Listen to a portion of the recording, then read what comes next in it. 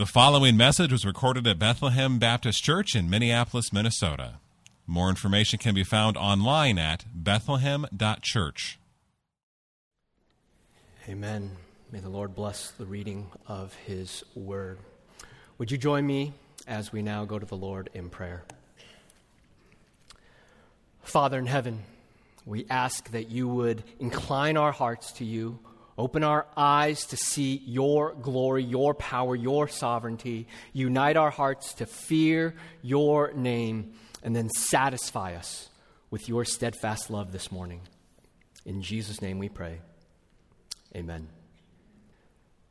Sometimes our world feels out of control. This week is one of those times, is it not?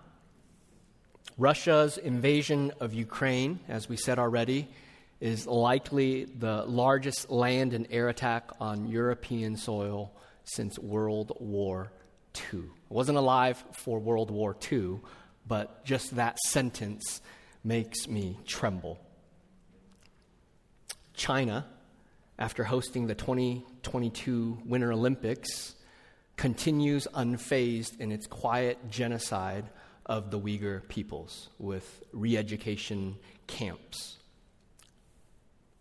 Afghanistan is a humanitarian disaster that has long left our collective consciousness, and that was merely weeks ago. North Korea is reported to have tested ballistic missiles this morning. Our typically peaceful neighbors to the north in Canada recently invoked and then later revoked their emergency powers. We see rampant persecution of Christians across the globe. The top 5 countries where persecution of Christians is taking place is Afghanistan, North Korea, Somalia, Libya, and Yemen. In our own country, the division, the polarization, and the infighting are as stark as ever. So my question for us this morning is, where do we turn?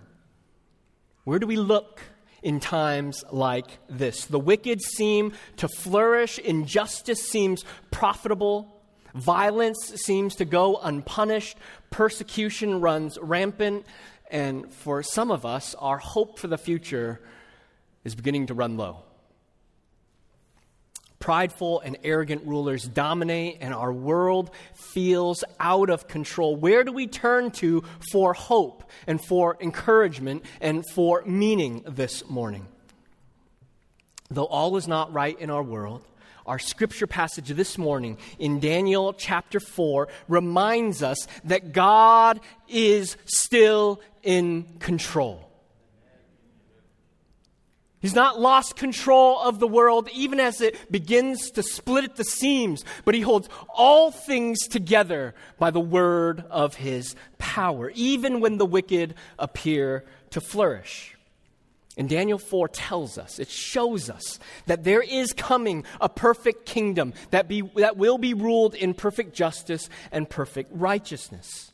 Let me just remind us again of where we've been, because I think we need to see the flow of how Daniel is moving. So Daniel 1, King Nebuchadnezzar conquered Jerusalem, carried all of its people out into exile, including the very golden vessels of God, and he seemingly has conquered the world and Israel's God.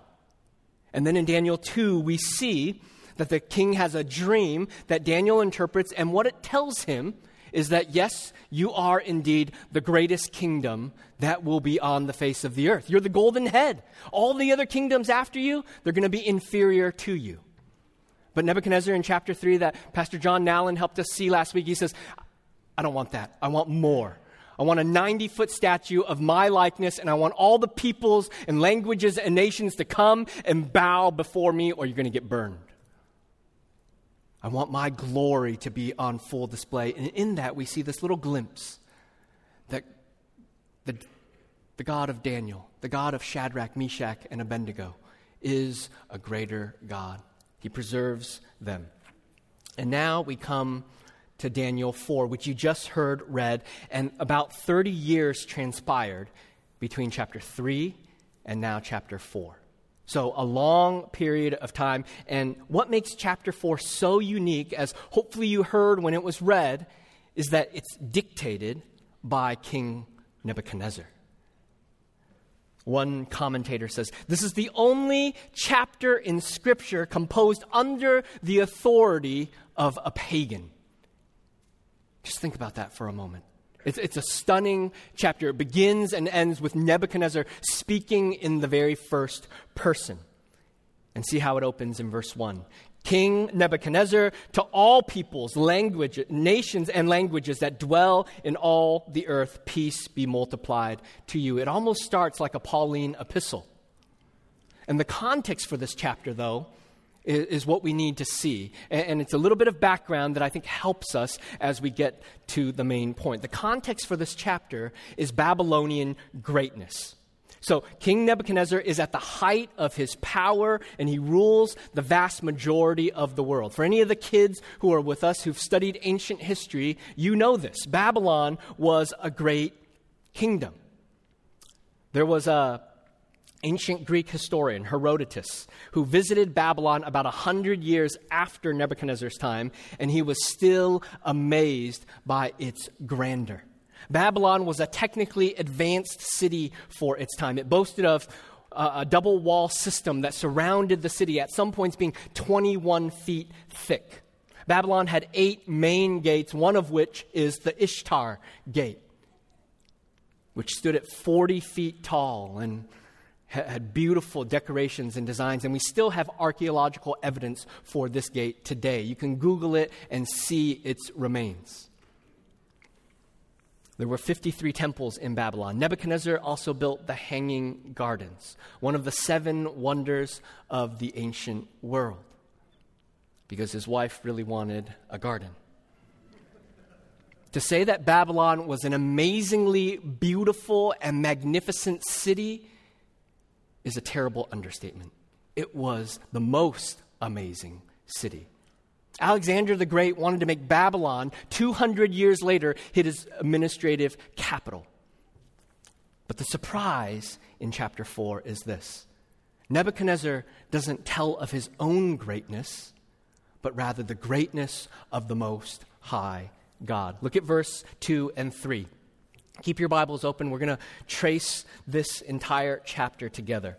Verses 2 and 3, it says, "It has seemed good to me," this is Nebuchadnezzar writing, "to show the signs and wonders that the Most High God has done for me. How great are his signs, how mighty his wonders. His kingdom is an everlasting kingdom, and his dominion endures from generation to generation." These are the same words that show up right at the end. They bookend the entire chapter. Nebuchadnezzar is praising Daniel's God. A 180-degree turn has happened in Nebuchadnezzar. And the question for us this morning is why?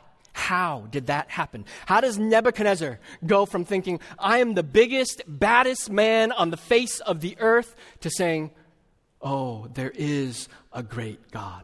There is the Most High God, and I am his inferior.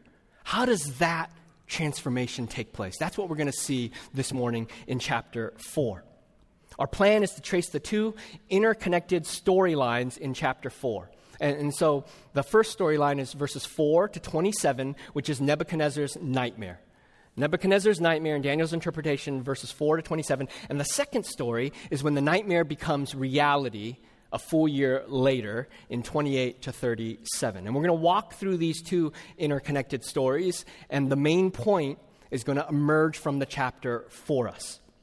So Nebuchadnezzar's nightmare, and we're looking at this vision in verses 4 to 18. We won't reread all of chapter 4 since we already had it read, but just keep your Bible open and follow along as we trace the story. Verse 4 says, "He was at ease in his house and prospering in his palace." So King Nebuchadnezzar is just relaxing. He looks out, there's peace on every border. He's conquered all the nations around him. Things are going really well. I got a lot of money. I'm feeding all my people. There's no revolts, no protests. This is a good time to be king. He's on top of the world. This is about 30 years later, and Daniel is about 50 years old. He's lived in exile in service to a pagan king for quite some time. And I think, just as a little aside, it's good to remember, sometimes when we read Daniel or we read the book of Acts, we think, I want my life to look like that. This amazing highlight reel. And 30 years have passed for Daniel. And we just get these little highlights. Most of life is faithful plodding in obedience to Jesus. Don't be discouraged if your life is faithful plodding right now.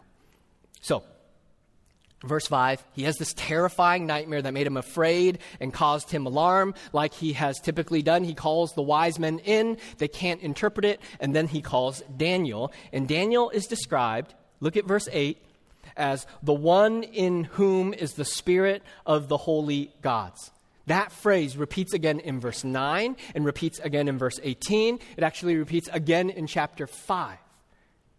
Who else is described as one in whom is the spirit of the holy gods? There's one other person in all of Scripture. Joseph. Joseph in Genesis 41:38, after he interprets Pharaoh's dream about the 7 years of plenty and the 7 years of famine, he is called one who has the spirit of the holy gods. So Daniel is like a new Joseph that faithfully serves a pagan king in exile. Now, the story keeps building in its suspense because we hear that it's a frightening dream, but we haven't yet heard the actual dream itself. And then Nebuchadnezzar finally shares that in verse 10. A great tree, tall and strong, with big branches and glorious leaves, and it provides shade and shelter and fruit and food for all flesh. I think what this image is trying to evoke for us is the beauty and the magnificence of the Garden of Eden. It suggests this far-reaching, glorious kingdom. But the frightening part comes now in verse 13. A watcher, a holy one, I think this is an angel, came down from heaven and declared, chop down the tree, lop off its branches, strip off its leaf, and scatter its fruit. The tree is destroyed, but the dream takes an even more ominous turn. Look at verse 15. It says, but leave the stump of its roots in the earth, bound with a band of iron and bronze amid the tender grass of the field, and then let him be wet with the dew of heaven. Let his portion be with the beasts in the grass of the earth. So it's not just this tree, but now it's speaking of a person. And Nebuchadnezzar, as he's had this vision, he's had this dream, he can begin to see the writing on the wall. And this is going to mean that he's going to become like a wild animal. And this says that it's going to be for a period of 7 periods of time. Verse 16. This is the Hebrew number for completeness. It could be 7 years, but it doesn't necessarily give us that level of specificity. Now, the central theme of our passage comes out in verse 17. Look at this. It says, the judgment is coming for this purpose, to the end that the living may know that the Most High rules the kingdom of men and gives it to whom he will and sets over it the lowliest of men. This verse is repeated almost verbatim in verse 25 and again in verse 32. And we're going to come back to this verse, but for now, what we can see is that Nebuchadnezzar has received this frightening vision, this nightmare, and the purpose of it, purpose of the dream, the vision, and then it coming to pass, is so that all who live would know that the Most High rules the kingdom of men and gives it to whom he will. Now, Daniel interprets this. We see that in verses 19 to 27, and it switches to a third-person narrative, no longer Nebuchadnezzar writing in the first person. And I think the reason for that is because he loses his mind and he can't write that portion. It switches back later. But what we see is that this dream actually frightens not just Nebuchadnezzar, but it terrifies and frightens Daniel, so that you get the king encouraging Daniel to disclose the dream. Don't be afraid, don't be alarmed, it says in verse 19. And then Daniel gives the interpretation, and this climactic moment comes in verse 22. It is you, O king. It's almost like Nathan coming to King David after he's told him the story, and he says, you are the man. He says, you're the tree, King Nebuchadnezzar. You're going to be cut down, and you're going to become like a wild animal. He elaborates in verse 24 and 25. You shall be driven from among men. Your dwelling shall be with the beasts of the field. You shall be made to eat grass like an ox. You shall be wet with the dew of heaven. 7 periods of time shall pass over you till you know, see the repetition again, till you know that the Most High rules the kingdom of men and gives it to whom he will. The terrifying vision is that the king is going to lose his mind. He's going to live like a wild animal, run about eating grass, defecating in the wilderness. And this is going to happen for not just 1 period of time, 7 periods of time. So that King Nebuchadnezzar would know that the Most High rules the kingdom of men. But even with this dire judgment, we see this little glimpse of hope. That it's going to be, his kingdom is going to be restored, verse 26, when he recognizes that heaven rules. And then Nebuchadnezzar finally admits that God is sovereign. His kingdom is going to be restored to him. So the central truth of Daniel 4 is that we are not the center of the universe. We are not the ones who make the world go round. Whether you're a king or a president or a prime minister or a governor, God is the sovereign ruler of heaven and earth who is in control of everything. And he is the one who is ruling and reigning on high. Daniel even gives King Nebuchadnezzar some advice. Verse 27, he says, break off your sins by practicing righteousness and your iniquities by showing mercy to the oppressed, that there may perhaps be a lengthening of your prosperity. So Nebuchadnezzar was so busy building his 90-foot statue, getting everyone to worship him, that he had neglected that his rule was to be characterized by mercy to the oppressed and by righteousness. And Daniel warns him, if you repent, God may relent. He may hold back his judgment. And we'll see that Nebuchadnezzar doesn't listen. So this first story builds and climaxes with Daniel declaring that God's judgment is coming. Now this leads us to the second storyline where the nightmare becomes reality. We see that in verses 28 to 37. All this came upon King Nebuchadnezzar. Just cue up the dramatic music at that point. He doesn't listen. He doesn't repent. He doesn't heed Daniel's warning. And so all of it comes to pass. About a year later, he's walking up on his roof, looking at all that he has made, looking at his prosperity, his power, the famous hanging gardens, fortified walls, all the surrounding nations as his subjects. And he says, is not this great Babylon, which I have built by my mighty power as a royal residence and for the glory of my majesty? Look how awesome I am. That's where Nebuchadnezzar is at. Nothing compares to the greatness of Nebuchadnezzar. Not Pharaoh, not Caesar, not Alexander the Great. It's like when sports fanatics get together and we argue who's the GOAT, right? Who's the greatest of all time? Is it Michael Jordan? Or is it LeBron James? Or is it Tom Brady? Or is it Tiger Woods? Nebuchadnezzar would stand up with Pharaoh in the room and Alexander the Great and Caesar, and he would say, I'm the GOAT. Yet little does he know, he will literally become like a goat.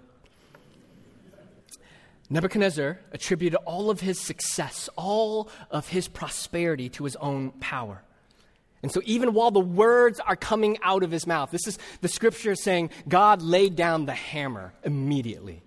Verse 31, O King Nebuchadnezzar, to you it is spoken, the kingdom has departed from you, and you shall be driven from among men, and your dwelling shall be with the beasts of the field, and you shall be made to eat grass like an ox, and 7 periods of time shall pass over you, and hear it again, until you know that the Most High rules the kingdom of men and gives it to whom he will.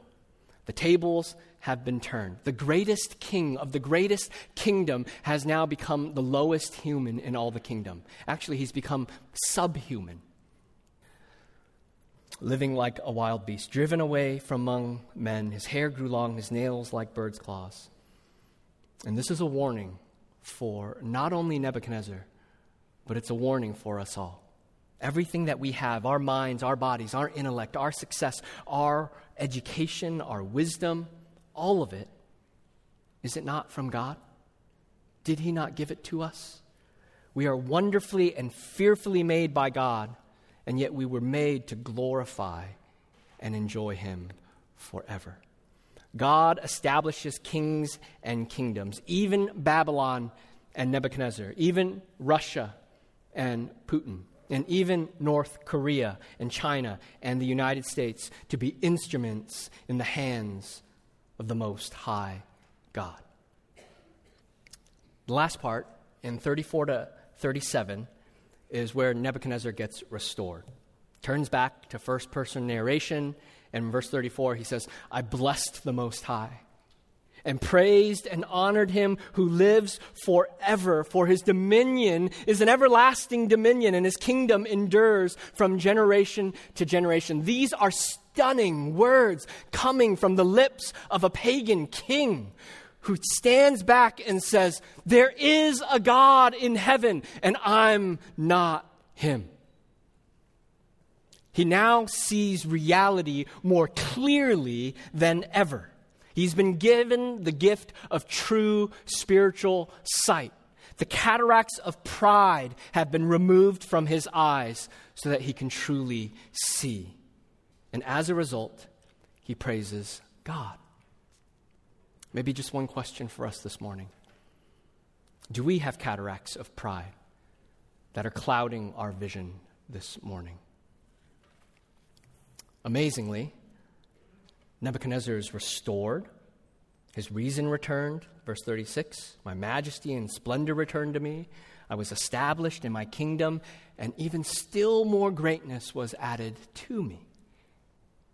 And the chapter concludes this way in verse 37. I, Nebuchadnezzar, praise and extol and honor the King of heaven, for all his works are right, and his ways are just. And those who walk in pride, he is able to humble. That's a stunning phrase. God has just made him into a wild animal for 7 periods of time, and he says all his works and all his ways are right and just.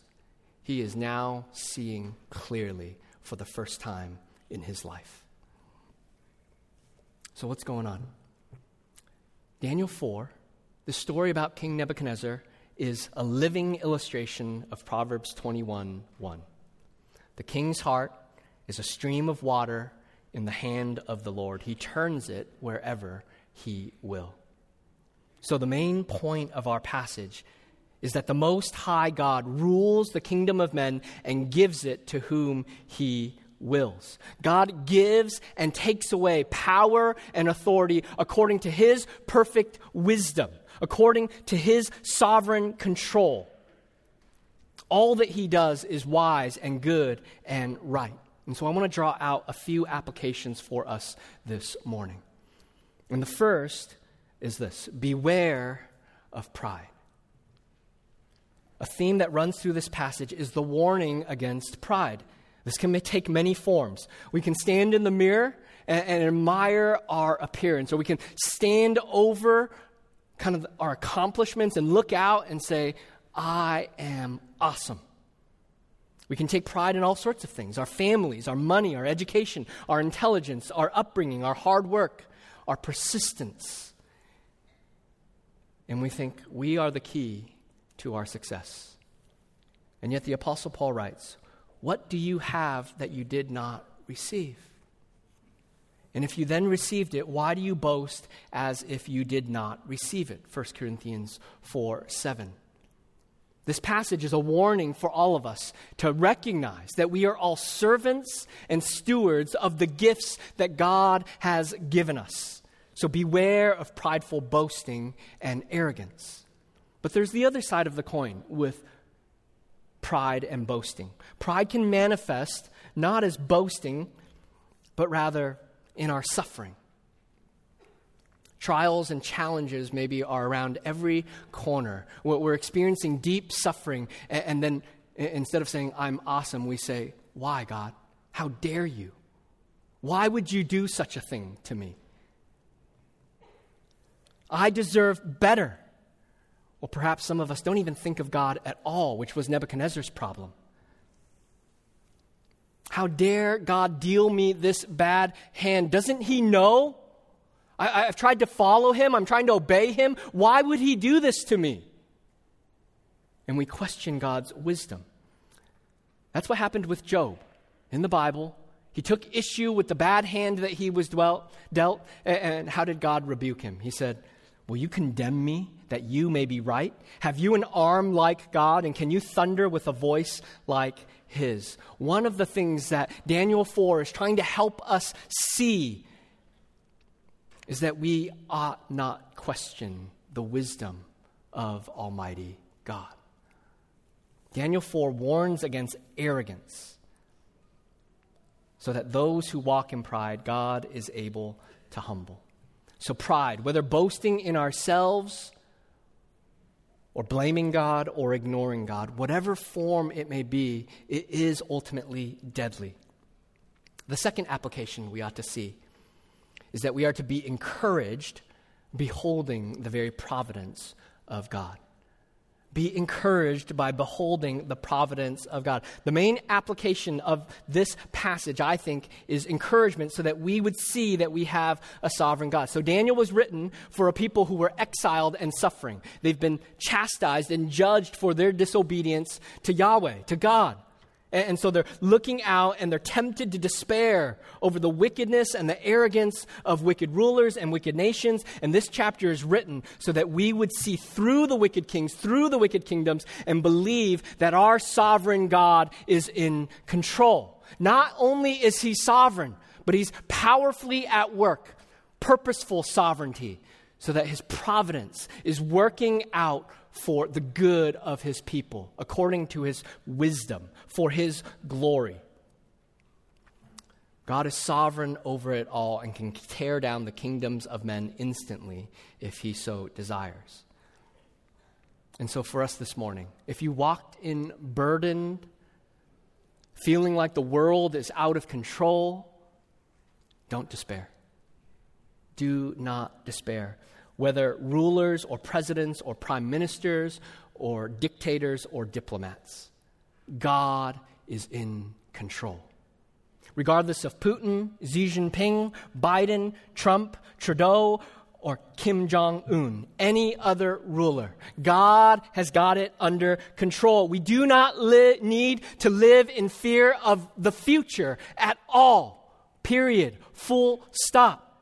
God is in control. Evil kingdoms and wicked rulers will all end up in the trash heap of history. And yet our God will reign forever and ever. King Nebuchadnezzar's words himself confess it. This kingdom will last forever. His dominion will reign and reign and reign. Even Satan cannot stop the advance of Christ's church, or the fulfillment of God's promises, or the consummation of his kingdom. Amen? Now, one question you might have as you read this text or heard it read, does Nebuchadnezzar get saved? We want to know, does the story end happily ever after? Does Nebuchadnezzar ultimately surrender and cast aside all of the other idols and finally live with faithfulness to God? Because he's seen this along the way with Daniel and Shadrach, Meshach, and Abednego. He says, if anyone says anything bad about this God, Daniel's God, Shadrach, Meshach, and Abednego's God, I'm going to tear him from limb to limb. And yet it didn't mean that he ultimately followed him. Did King Nebuchadnezzar come to saving faith? I don't know. The point, I think, of Daniel 4 isn't whether or not King Nebuchadnezzar came to faith, but rather it was to reveal the power and the sovereignty and the authority of the one true and living God. But then the pressing question that's left for us this morning is, have we surrendered and humbled ourselves before this King and God? The question that should be on our minds is not whether King Nebuchadnezzar got saved, but are we saved when we behold the splendor and the majesty and the sovereign power and the providence of this God? King Nebuchadnezzar was humbled by being made into a wild animal. And yet to come to Jesus, we too need to be humbled in that same manner. We need to admit that we're sinners and that we can't save ourselves. We got to put aside all of our arguments and long lists of accomplishments to say why we don't deserve punishment or why we've earned our way into heaven. We need to come and say, I can't do anything to save myself, and I fall at the mercy of the Most High God. And it means surrendering to Jesus, repenting of our sins, and asking Him for His forgiveness, and receiving His free gift of salvation. Today, even today, can be a day of salvation for some. If that's you this morning, we would beckon you to come and bow the knee to King Jesus. He is a gracious, loving King who receives all who come. The main point of our passage has been that the Most High God rules the kingdom of men and gives it to whom He will. So who's He given it to? King Jesus. So when Jesus says in Matthew 28, before He gives the Great Commission, all authority, hear that again, all authority in heaven and on earth has been given to me. I've received it all. All of the other kingdoms, all of the other rulers, all of the other power has now been given to King Jesus. The kingdoms of men are being replaced by the kingdom of heaven and is being ushered in by Jesus. So God has sent His Son, Jesus, into the world, the most humble being that ever lived on the face of this earth. And He came and He proclaimed good news to the poor, liberty to the captives, sight to the blind, and to set free the oppressed. He waged war against Satan, resisted temptation, and put all the demonic powers on notice. When Jesus came into the area of the Gerasenes with the demoniac who had the legion in him, what was that encounter like? That man who would break off chains and overpowered everyone else who came into His presence fell down before Jesus. And what did He say, though, in Mark 5? He says, "What have you to do with me, Jesus, Son of the Most High God?" Most High God. Same phrase that we see here in Daniel 4. Even the demonic powers know that Jesus has come. He is the rightful owner of all power and authority, and He's come to usher in this forever kingdom that will reign forever and ever. When Jesus sent out His disciples, the 72, to go and cast out demons in His name, they came back and they were, super jazzed, and they were like, Jesus, even the demons listen to us. Well, what did Jesus say to them? He said, I saw Satan fall like lightning from heaven. And behold, I have given you authority to tread on serpents and scorpions and over all the power of the enemy, and nothing shall hurt you. So what we see in Daniel 4 is that all authority has now been given to King Jesus, and He has come and He's established His everlasting kingdom. And yet Satan seemingly gets the upper hand, doesn't he? Jesus is crucified on the cross, buried, dead, and yet victoriously rises again from the dead, coming out of the grave to rule and reign forever, vindicated by His Father. And what did Jesus do in that moment? Colossians 2:15. He disarmed the rulers and authorities and put them to open shame, triumphing over them by the cross. And so, if God is for us this morning, who can be against us? No one. For our Ukrainian brothers and sisters, if God is for you, who can stand against you? He will sustain you until the very end to live faithfully to King Jesus, even in exile, even if it means losing your life. The Most High God rules over the kingdoms of men and has now, once for all, given all authority and power and glory and honor to King Jesus, who is establishing His worldwide kingdom that will never end. And the dominion of Jesus, as King Nebuchadnezzar himself stated, is an everlasting dominion. The kingdom of Jesus endures from generation to generation. And there is coming a day, brothers and sisters, Revelation 11:15, that says, "The kingdom of the world has become the kingdom of our Lord and of his Christ, and he shall reign forever and ever." King Jesus will return, and he says to us, "Surely I am coming soon." So this morning, whatever we see on the news, whatever we see in the news in 3 decades from now, whatever happens, whatever world our children grow up in, we do not need to fear, we do not need to doubt, we do not need to let our knees shake and for our voices to tremble, because King Jesus sits on the throne and he will never fail, he will never falter, and his kingdom will reign forever and ever. Amen.